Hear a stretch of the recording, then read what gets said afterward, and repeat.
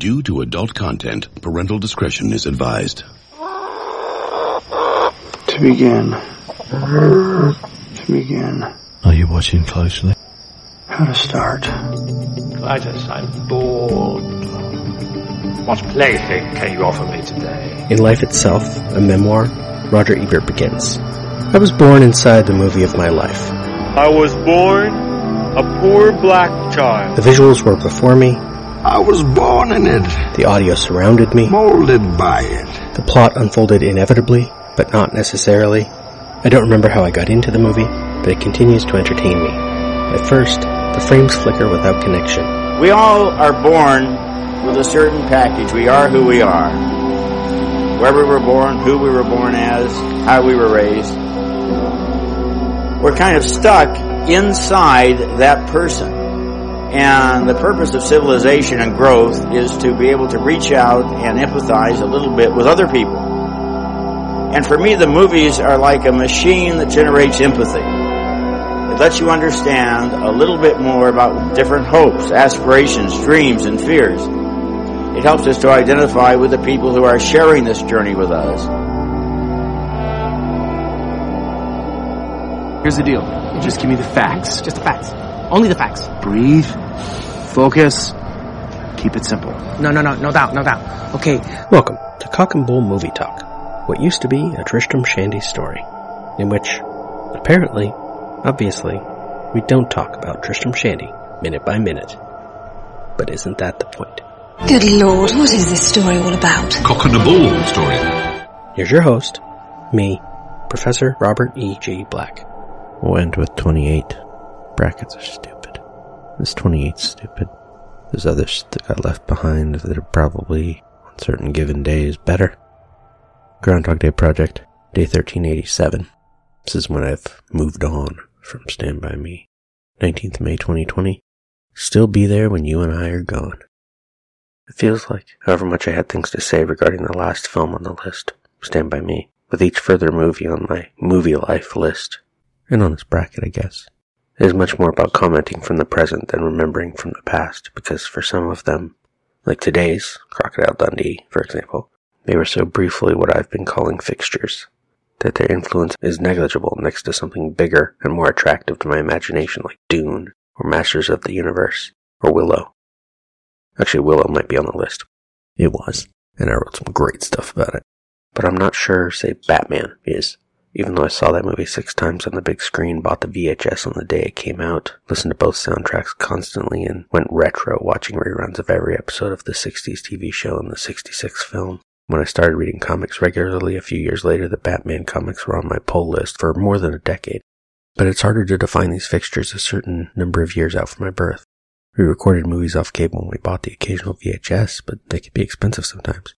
We also rented a lot of them, and movies like Scream for Help or Humongous, or A Nightmare on Elm Street, Slaughter High, Return to Horror High, House, The Gate, Remo Williams, Red Dawn, Spies Like Us, Daryl, Cloak and Dagger, movies I saw once or twice but we just never owned them. Even The Day After, which I think I've only seen the one time, but it certainly made an impact. I'm guessing there are odd little movies we rented in the 80s over at Hastings Ranch, and there were definitely some we rented and now playing in the 90s that had an impact on what I thought of movies, what I wanted to do with movies, or with writing, and I don't even remember their titles. One movie is all movies, and all that. All in all, they're all just bricks in the wall, or something. We'd head out to the second run theater and see a double feature more than once a week sometimes. Catch a new release on the weekend somewhere else that same week. There was a time we had the phone numbers of every movie theater within easy driving distance memorized. For the youths in the audience, that was before smartphones. For the not quite youths, this was well before movie phone. You wanted to know what was on a particular theater, you had to check the newspaper listing or know the phone number to call for the pre-recorded list of showtimes. Had the benefit of growing up in Pasadena, suburban Los Angeles as it were. Not as suburban as the tract homes and gated communities and whatnot, but suburban enough. We had a bunch of movie theaters available. Pacific, one big screen in the 80s turned into 6 smaller ones later, and Man, 3 screens in Hastings Ranch. The Colorado, the Esquire, the United Artists Theater, and somewhere in the mid-80s, the Academy along Colorado. Then the United Artists Marketplace, 6 screens, opened in the late 80s, and the AMC One Colorado, a multiplex we just called the Underground because it was, well, underground, right at the front end of the 90s. Had the Man 6 out in Monrovia, the 2 Edwards theaters down in Alhambra, and we had most any theater release available. Once I could drive myself to a theater farther away and all the way into the present, well, before quarantine closed theaters, there are upwards of 100 screens around, maybe 200, including all the Laemmle theaters and independents where Oscar-hopeful films do the required big screen time in December. I've been seeing movies alone in the theater since as soon as I didn't need to beg someone else to take me. Going with other people was still fun, but during the movie is time for watching the movie, so it hardly matters. Plus, I always want to see more movies than everyone else I know. This is really a good time. It must.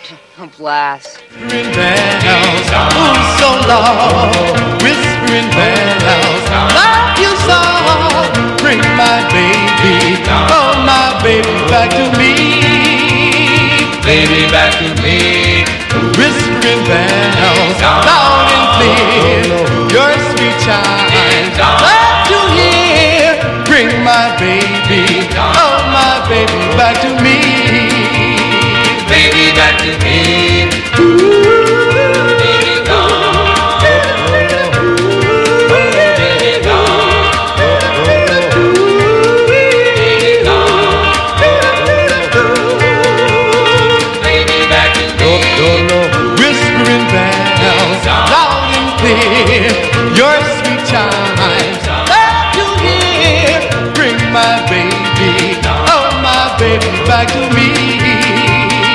Oh, whispering bells. Oh, whispering bells. Oh, whispering bells.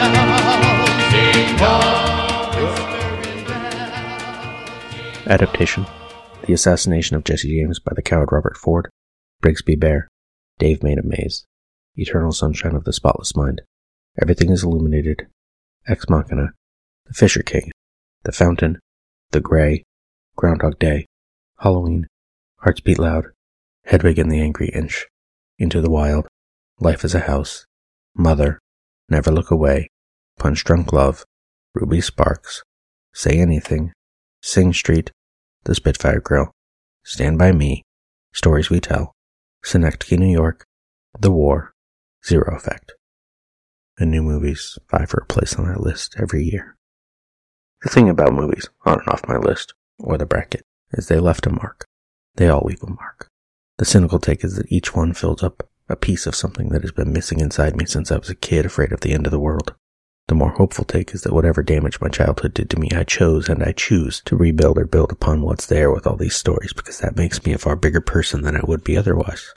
Roger's empathy machine and all that. I used to end my YouTube reviews by saying you should see more movies. You still should. It'll make you better people. Cut. Thank you for listening. This has been Cock and Bull Movie Talk. Follow us on Instagram and Twitter, or Facebook at Cock Bull Minute, or check lemondrops.com for links. Wait a minute, Doc. Are you telling me that you built a time machine? Out of a Mandalorian. Why would you create such an abomination? This is the weapon of the coward. It's a past stuff that dreams are made of. Other world. Cut. That's a wrap. It's over, Johnny. It's over! Nothing is over! Nothing! You just don't turn it off! Shut up! Shut the fuck! You have no right to take me. Shut up! Will you shut up? Shut up! Shut up!